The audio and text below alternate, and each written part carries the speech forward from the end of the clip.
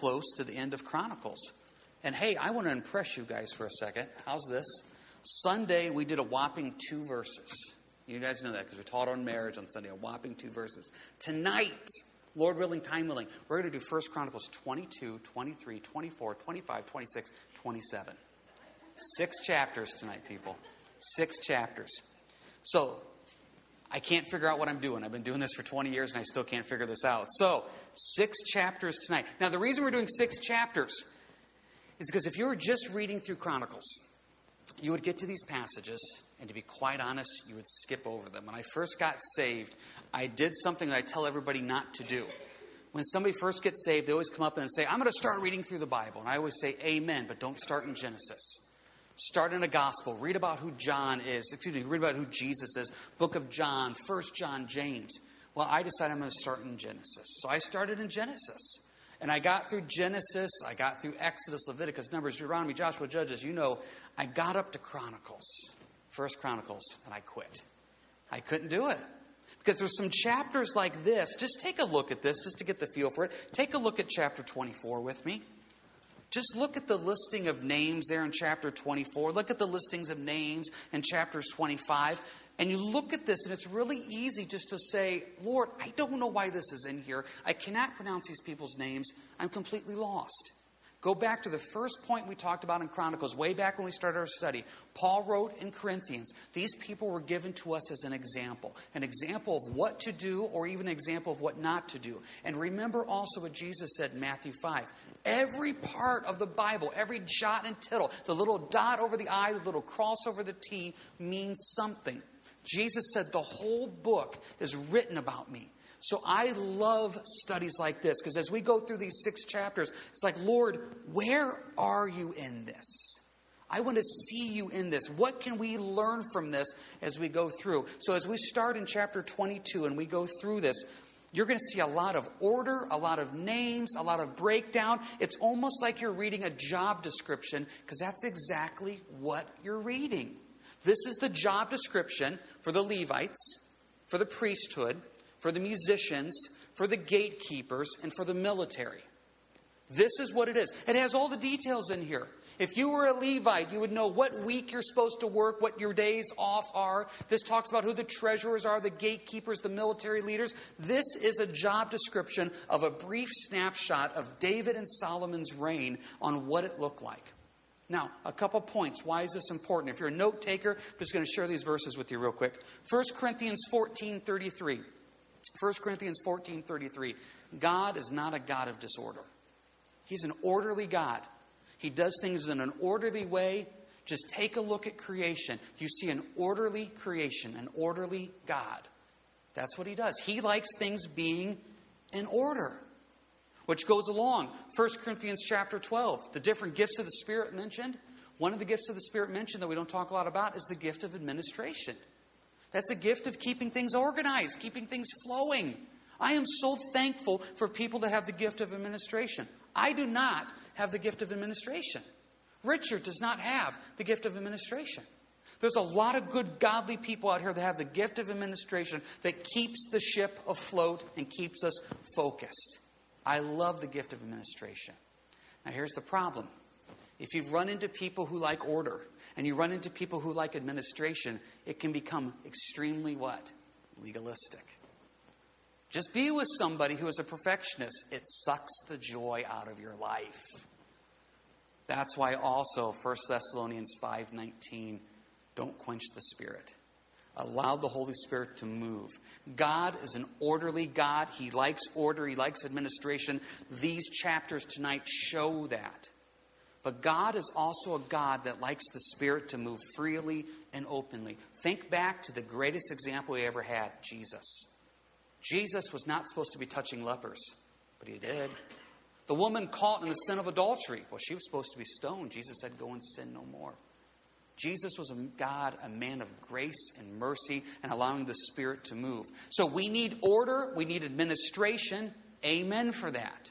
But we also need the flexibility to say, you know what? This doesn't line up with what my plan was for today or what I was thinking about doing today. But if the Spirit is in this and moving, then I need to be obedient to that. Now, this is what normally happens. If you're really free form, you got the whole let the Holy Spirit lead. You're saying amen. Do you hear order and administration? Yeah, you don't really like that. Now, if you're on the other side and you got order and administration, you're more like, I'll let the Spirit lead as long as He checks in with me first. Okay, you got to have both. Let the pendulum swing both ways and understand that it takes both sides, order, administration, but also the leading of the Spirit, and then you get a great picture of what the Lord wants to do. Because you're going to see both of that tonight. So let's just jump right into this. Chapter 22. Chapter 22 is David's heart to want to build the temple. Now, you remember correctly a few chapters ago, David asked God, he goes, I want to build you a house. You've built me a house, but I want to build you a house.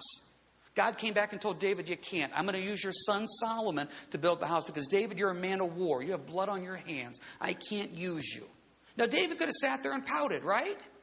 But he didn't.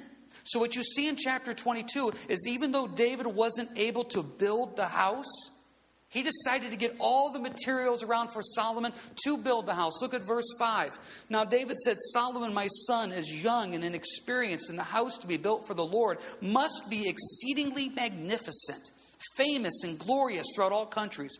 I will now make preparations for it. So David made abundant preparations before his death. Here's your first point tonight.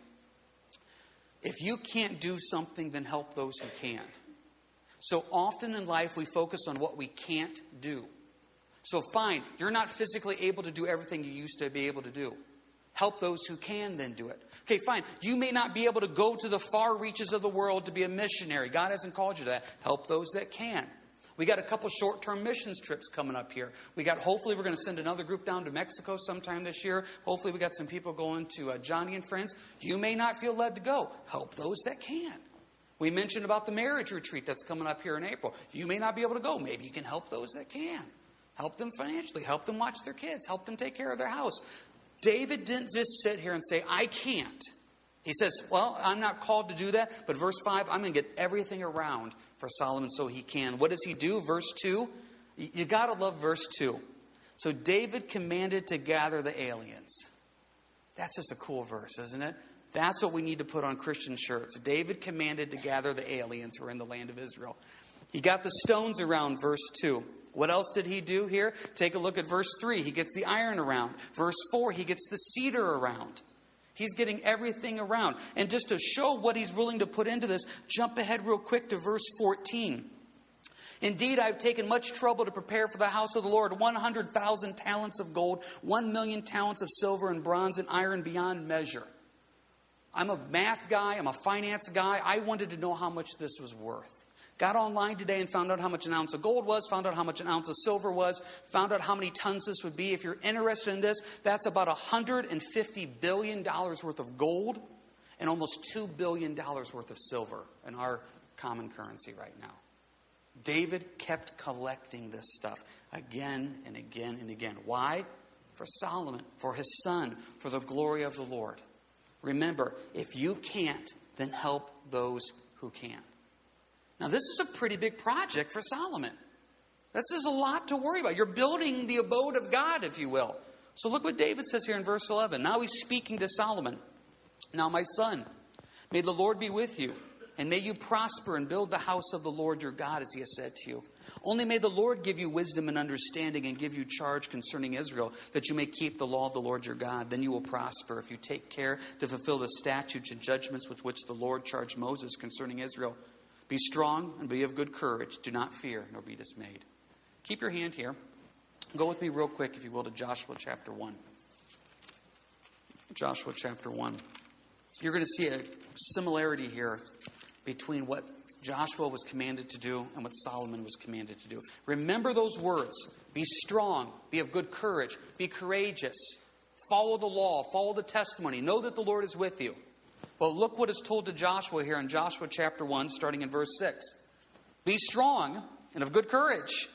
For to this people you shall divide as an inheritance the land which I swore to their fathers and give them. Only be strong and very courageous, that you may observe to do according to all the law which Moses my servant commanded you. Do not turn from it to the right hand or to the left, that you may prosper wherever you go. This book of law shall not depart from your mouth, but you shall meditate in it day and night, that you may observe to do according for all that is written in it. For then you will make your way prosperous, and then you will have good success. Have I not commanded you, be strong and of good courage? Do not be afraid, nor be dismayed, for the Lord your God is with you wherever you go. Do you see the similarities there? Solomon has this huge project. He is building God's temple. This is not something you want to mess up. So what is going on? He's probably nervous. He's probably scared. Remember this point that we've said many times out here, especially in the book of Joshua. If Joshua has to be told in verse 7, be strong and be very courageous, and he has to be told that again in verse 9, be strong and very courageous, what do you think was going through Joshua's mind? He was probably scared. He's probably a little nervous. You don't tell someone to be strong and very courageous unless they're doing something that makes them nervous. If Dawn comes up to me and says, I'm going to go out and get the mail, I don't grab her, look in the eye and say, be strong, be courageous. She can handle it. Why is God constantly telling Joshua this? Because Joshua just inherited a group of people that have been wandering for 40 years. And he's got millions and millions of people. And he's getting ready to go into the promised land into war. He's probably scared. He's just taking over for the leader of Moses that has led the nation for 40 years. He's scared. Solomon, he's just now taking over for David, a man after God's own heart that has taken care of the nation of Israel for decades. He brought them peace. He defeated the Philistines. And Solomon has to build the temple. That's a big, big problem in some ways. Hey, but be strong, be good, courageous. There's great advice here. Take a look real quick back at verse 12. Same chapter, 1 Chronicles 22. Only may the Lord give you wisdom and understanding and give you charge concerning Israel that you may keep the law of the Lord your God. Look at the tie-in there. You see it in Joshua 1. Do you want to be strong and courageous? Stick to the Word of God. Do you want to have strength and faith? Stick to the Word of God. If you get out of the Word of God in your personal life or as a family or whatever, where does your strength come from? Where does your wisdom and guidance come from? Both Joshua and Solomon are basically getting the exact same advice. You got a big, big responsibility. Stay in the Word. Stay close to God. And God will lead you. And then what else do you see here? Point number 3 in this chapter. Once you get the vision, share the vision. Verse 19. This is now David speaking to the elders. Now set your heart and your soul to seek the Lord your God. Therefore arise and build the sanctuary of the Lord God to bring the ark of the covenant of the Lord and the holy articles of God into the house that is to be built for the name of the Lord. Look at what David does in this chapter. He can't, so he helps those that are. Number 2, he gives good advice.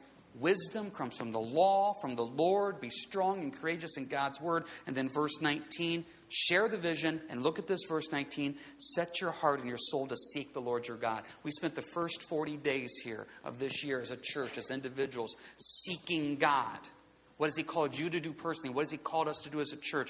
And there's just a lot of neat things that the Lord has raised up and we're excited about. Why? Because we just want to seek him. It's not about us. It's about Jesus. We just want to seek the Lord. How often do our lives become us seeking us? What fulfills me? What makes me happy? What brings me joy? You will find fulfillment, happiness, and joy when you quit looking out for yourself. You just say, Lord, it's all about you. It's just all about you. So seek the Lord, catch the vision, and say, God, that's what we want to do. So that's chapter 22. Chapter 22 is setting us up for the next few chapters here and saying, this is the plan.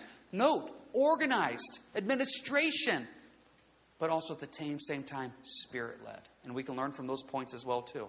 And we got any quick questions, comments here about chapter 22. All righty, we're just getting started. Chapter 23. Now you get into the Levites. Verse 3. 38,000 Levites. Somebody has to be in charge of those people. 38,000 of them.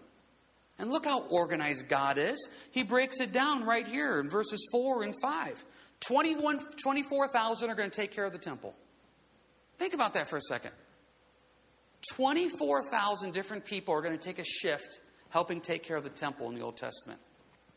What else do you have going on there? 6,000 are going to be in administration, be in leadership. I'm not making jokes here. People get sick. People need days off. Things happen. You have to have somebody watch over the temple.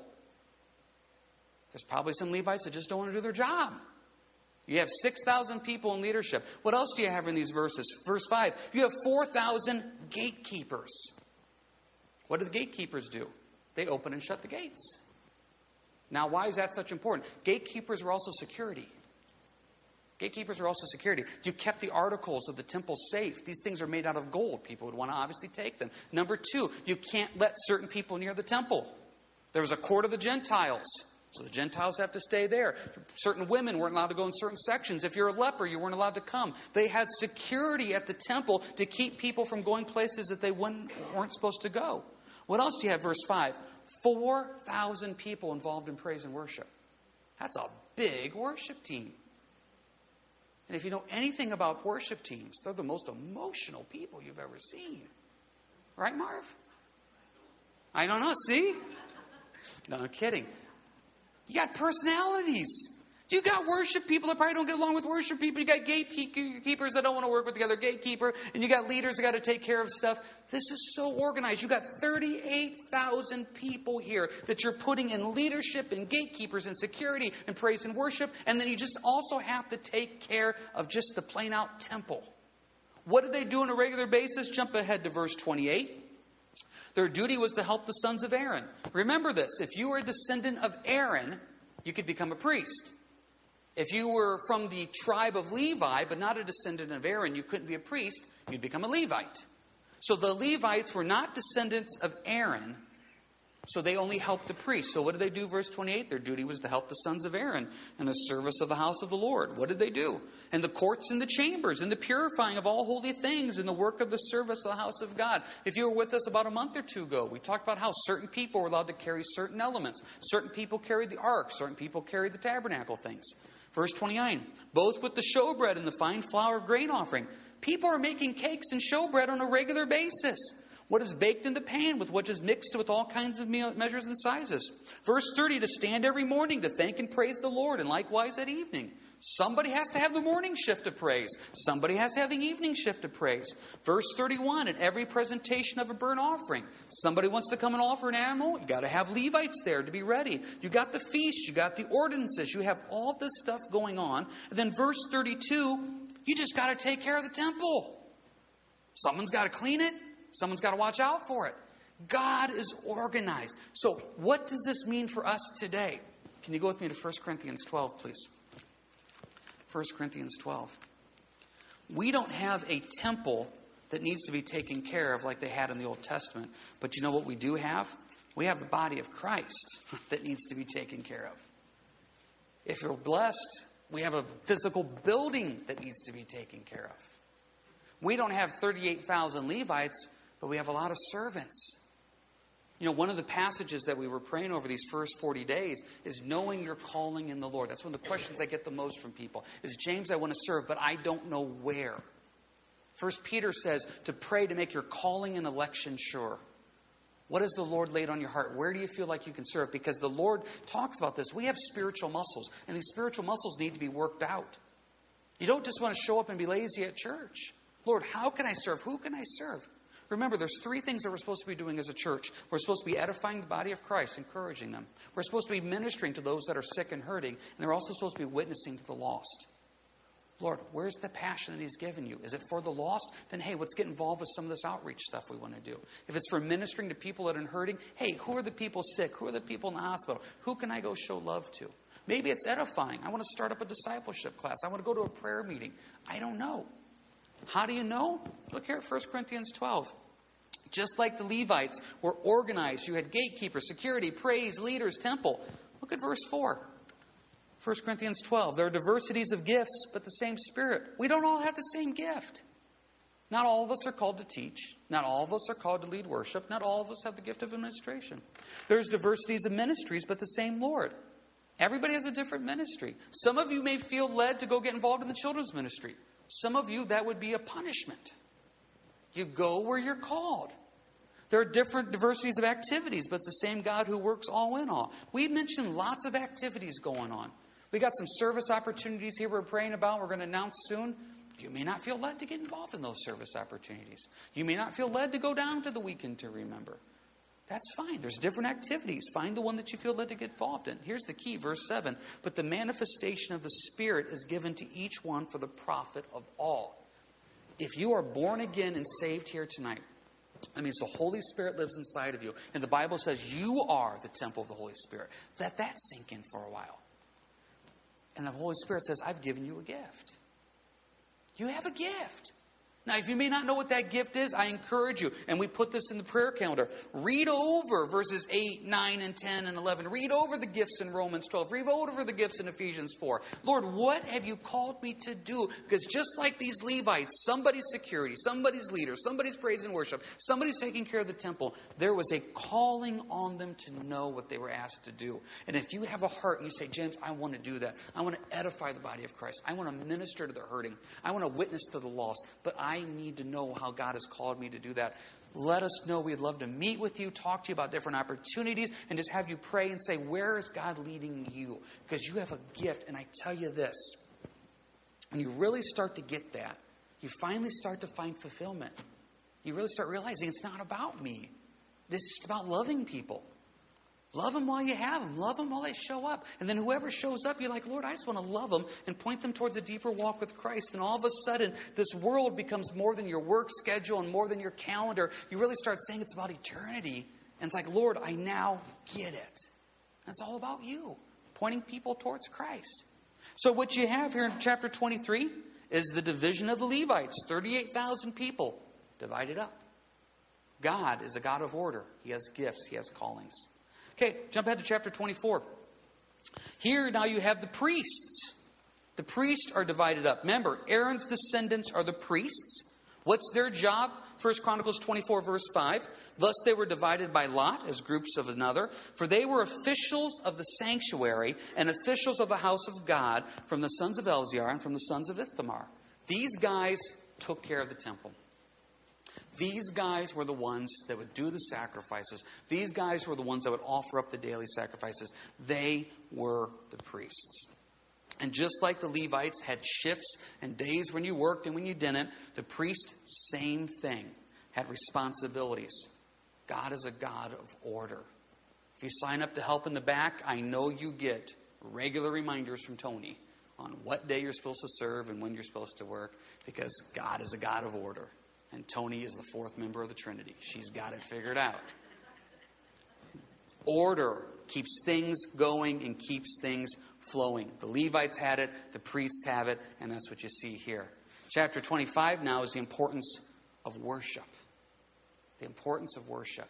A whole chapter devoted to how this is supposed to be, how you divide up the worship teams now. And they had these worship teams. They had evening worship. You had morning worship. And you had different instruments. Verse 6, all these were under the direction of their father. For the music in the house of the Lord was cymbals, stringed instruments, harps for the service of the house of God. So you had all these different types of people that worship there. And they had the purpose of worship. Now, real quick, we got to remember here, what is the purpose of worship? The purpose of worship is to worship God. One of the things I see happening in the church, and I don't mean Harvest, I just mean in the church throughout the world, it seems like, is people are starting to worship. And they start wanting this worship that is, the problem is they start worshiping the worship. And purpose of worship is for you to come in and just stop and say, Lord, it's all about you. It's not necessarily about the song selection. It's not about the song style. It's not about this. It's not about that. It's supposed to be about the Lord. And so often we treat worship like music critics. You've heard me say this a lot. Well, I like it when they do this. Well, I like it when they do that. Well, I like it when they do this too, and I like it when they do that too. You've heard me say many times before, try to imagine a car that has 300 people in it, and we're all going to listen to the same radio station at the same time, the same song, the same volume level. You can't get everybody to agree. When we come on Sunday mornings or Wednesday nights and we have corporate worship, there is a give and take when it comes to that. There really is. And purpose of worship on a Sunday and a Wednesday is for us to come together as a body of Christ and say, Lord, I just want to glorify you. Because you know what? We have 7 days a week, 24 hours a day to listen to the style of worship that blesses you. Then amen. But when we come together on a Sunday and Wednesday, hey, you know what? Sometimes we've got to put a little bit of our personal preferences aside and just say, Lord, it's all about you. Hebrews 13:15 says that we bring the sacrifice of praise. It's a sacrifice. It's a sacrifice for me not to think about myself. It's a sacrifice for me to come in on a Wednesday or a Sunday and say, Lord, I'm only going to focus on you. I'm not going to focus on who's walking through the door right now. I'm not going to focus on the slides with the words. I'm not going to focus on this or that. I'm just going to focus on you. Because I don't know about you, but when I come and I just want to worship, oh my goodness, I am so easily distracted by everything. And if you ever see me worshiping, which you shouldn't be looking at me, but if you are, I look like I got a horrible headache. I put my head down and I cover my eyes like this because I am just so easily distracted. And Lord, I just want to focus on you. I just want to focus on you. Bring the sacrifice of praise. And I don't want to worship the worship. I just want to think about you. And remember, the worship is not based on God has done enough in your life this week that he deserves it. He deserves worship just because he's God. Yes, there are times when the Lord has done something amazing in your life. You just stop and say, Lord, I give you the praise. But even if you had the worst week of the worst weeks, God is still a God of grace and mercy and love, and you still bring that heart of worship to it because he is God. Just real quick, I want to read to you Psalm 100. It's only 5 verses. Psalm 100. Make a joyful shout to the Lord, all you lands. Serve the Lord with gladness. Come before his presence with singing. Know that the Lord, he is God. It is he who has made us and not ourselves. We are his people and the sheep of his pasture. Enter into his gates with thanksgiving and into his courts with praise. This is why we do worship before we teach. Because let's go into the presence of the Lord with singing. Let's enter his gates with thanksgiving. Let's come into his courts with praise. Be thankful to him and bless his name. For the Lord is good. His mercy is everlasting. And his truth endures into all generations. And you know what? There's a lot of work that goes into the worship. And I think sometimes we forget that. These people are showing up 7:30 on a Sunday morning. They're out here for 5 hours doing stuff. Wednesday night they come out early. And hey, pray for them. Pray for them that they have the heart of worship. So that way when they come in to lead us into worship, we have that same heart as well too. And remember, it's all about the Lord. It's not about us. So chapter 25, this is the breakdown on how they're supposed to be organized for worship. Anybody got any quick questions, comments here about anything before we move on? We got 2 more chapters here and some final points. Okay, real quick. Chapter 26. The gatekeepers. The gatekeepers. And also, verses 20 on, the treasurers. The people that watched the gates the first half. The second half, the people that took care of the money and counted it. These are the things we don't think about. These gates were big. You need security. You need people standing at the doors that are saying, hey, are you allowed to come in? Sure, come on in. Hey, you're not allowed to come in. I'm closing the door. They have to have security. People are making donations here, if you will, to the Lord. Take a look at verse 27 of 1 Chronicles 26. Some of the spoils won in battles they dedicated to maintain the house of the Lord. So they come back from a battle. They bring the spoils from the Philistines. Hey, go take it to the treasurer at the temple. They'll mark it down. They'll take care of it. This is an organization that is run efficiently. It's run effectively. It has the gift of administration, but yet at the same time, the Spirit is leading it. And you see the gatekeepers, the security, you see the treasurers, you see all this coming together. Now, there's 2 fun points about chapter 26 we need to share. Look at verse, where's that at here? Look at verse 8 of chapter 26. All these were the sons of Obed-Edom, they and their sons and their brethren, able men with strength for the work, 62 of Obed-Edom. Now, that verse may not mean anything to you. But if you remember back in 1 Chronicles 13, when they brought the Ark of the Covenant, and it didn't go real well, and a lot of people died, the ark got sent to Obed-Edom's house, and he was blessed for it. And I remember somebody on that Wednesday night asking, why would Obed-Edom take the ark? And we talked about, you know what? Obviously, the Lord knew the guy's heart. It was going to work out. It was a good place for it to be, and God would bless him. How is Obed-Edom blessed? 62 of his descendants are now serving the Lord. That's amazing. Think about that. And this is hard for us to do because we live in a society that focuses on the here and now. Okay? I'm going to have potentially a lot of grandkids. A lot of those grandkids are potentially going to have even more grandkids. And there's going to be descendants coming after. Am I setting a godly example for the generations that are following me? Am I setting a godly example for my kids so that when they go have kids, that they hopefully are setting a godly example for their kids? Because this Obed-Edom, 62 of his descendants are serving the Lord in this capacity. What a blessing that is. Would that not be so amazing? And it's hard for me to put myself in this perspective. But when I look and I talk to the older generations above me and they talk about the joy of seeing not their kids, but now their grandkids or great-grandkids having a close relationship with Jesus Christ. That's amazing. Obed-Edom, 62 of his descendants are following the Lord there, serving him. Now the flip side of this is why I love these chapters, because we would skip over these verses, but these are so important. Go to verse 29 of the same chapter. Of the Israelites, Chenaniah and his sons performed duties as officers and judges over Israel outside Jerusalem. See, now we would read those words and just say, I don't even know what he's talking about in verse 29. Catch verse 29, outside of Jerusalem. Not everybody lived in Jerusalem. So now you need to have Levites that have to go out. Verse 30, of the Hebronites, Hashbiah and his brethren, 1,700 able men, had the oversight of Israel on the west side of the Jordan. I got a slide I want to put up here. Dustin, can you put that up? For all the business of the Lord and the service of the king. Among the Hebronites, Jerijah was head of the Hebronites according to his genealogy of the fathers. In the 40th year of the reign of David, they were sought, and they were found among them capable men at Jazer Gilead. And his brethren were 2,700 able men, heads of his father's house, whom King David made officials over the Reubenites, the Gadites, and the half-tribe of Manasseh, for every matter pertaining to God and the affairs of the king. Now, we have a slide here, and this is not the right slide. It's 1 Chronicles. It's not in there. It was a great slide, people. It was really good. It was a slide that we showed way back when we started Chronicles. If you remember correctly, we talked about how this one group right here, the Reubenites, the Gadites, and the half-tribe of Manasseh, they decided to settle on the west side. Decided on the west side of the Jordan. Everybody else decided to settle on the east side. And if you remember, the teaching point was this. They settled away from everybody else. They didn't want to cross the Jordan and fight and do all that. And the warning was, if you settle away from everybody else, you're asking for problems. And this half-tribe of Manasseh and the Reubenites and the Gadites got easily picked off. Where everybody else on the east side of the Jordan was safe and secure. Okay, so you got that. Imagine that if you look on the Bible. These three tribes are on the west side of the Jordan. They were too lazy to cross and set up camp. Note this. All these people on the east side of the Jordan, how many people do they have? They have 1,700 men taking care of them. The people on the other side of the Jordan where they're not supposed to be, they have 2,700 men taking care of them. Just put that into perspective. The group of people that were living where they were not supposed to be living, and God said, if you want to live there, but you're asking for problems. It took 1,000 more people to take care of them.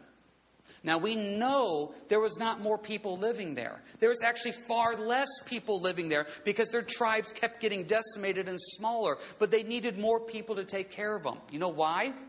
The farther you are away from Christ, the more spiritual work you are. That's just the way it is. If you're on fire, born again with Christ, and you're just going deeper in Jesus, as your shepherd, who I love you very much, I don't usually have to check in with you too much. You're doing pretty good. It's the ones that aren't doing real well, maybe by choices that weren't good, or maybe just by circumstances in life. I don't want to make it sound like there's some deep spiritual problem. But what happens is the ones that are more difficult, the ones that are having more problems, the ones that life is tougher for right now, there's more people ministering to them. And so 2,700 people have to take care of the Reubenites, the Gadites, and the half-tribe of Manasseh. Why? Because they decided to live where they shouldn't have lived. They decided to get farther away from the temple. They decided to get farther away from where they're supposed to be. But yet at the same time, those that were closer, they didn't need as many people to take care of them. I mean, we know how this works. How often do you see your mechanic when your car breaks down, right? I'm sure if you go talk to Dr. Meyer, he sees people when they're sick. Chris, does anybody ever make an appointment with you just because they're healthy? Rarely. I will, though. But, we just don't, do we? These guys right here, they weren't where they were supposed to be. We talked about that a month or so ago. More people had to take care of them because it's more work. And my point is this, is not trying to make anybody say, well, I don't want to create more work. It's not about that. The point is you want to stay as close to Jesus as you can. Remember the example we gave of Peter. The Bible says that as Peter followed Jesus at a distance, that's when Peter got into trouble. Stay as close as you can to Christ. If we ever go out in public, I usually take Layden and I usually take Kenan, my two youngest. And I have one on each of my hands. Stay right with me, guys. Stay right with me. Hey, let's finish this up real quick. Chapter 27. Chapter 27 is the military. Military is this. They had 24,000 men on active duty at all times.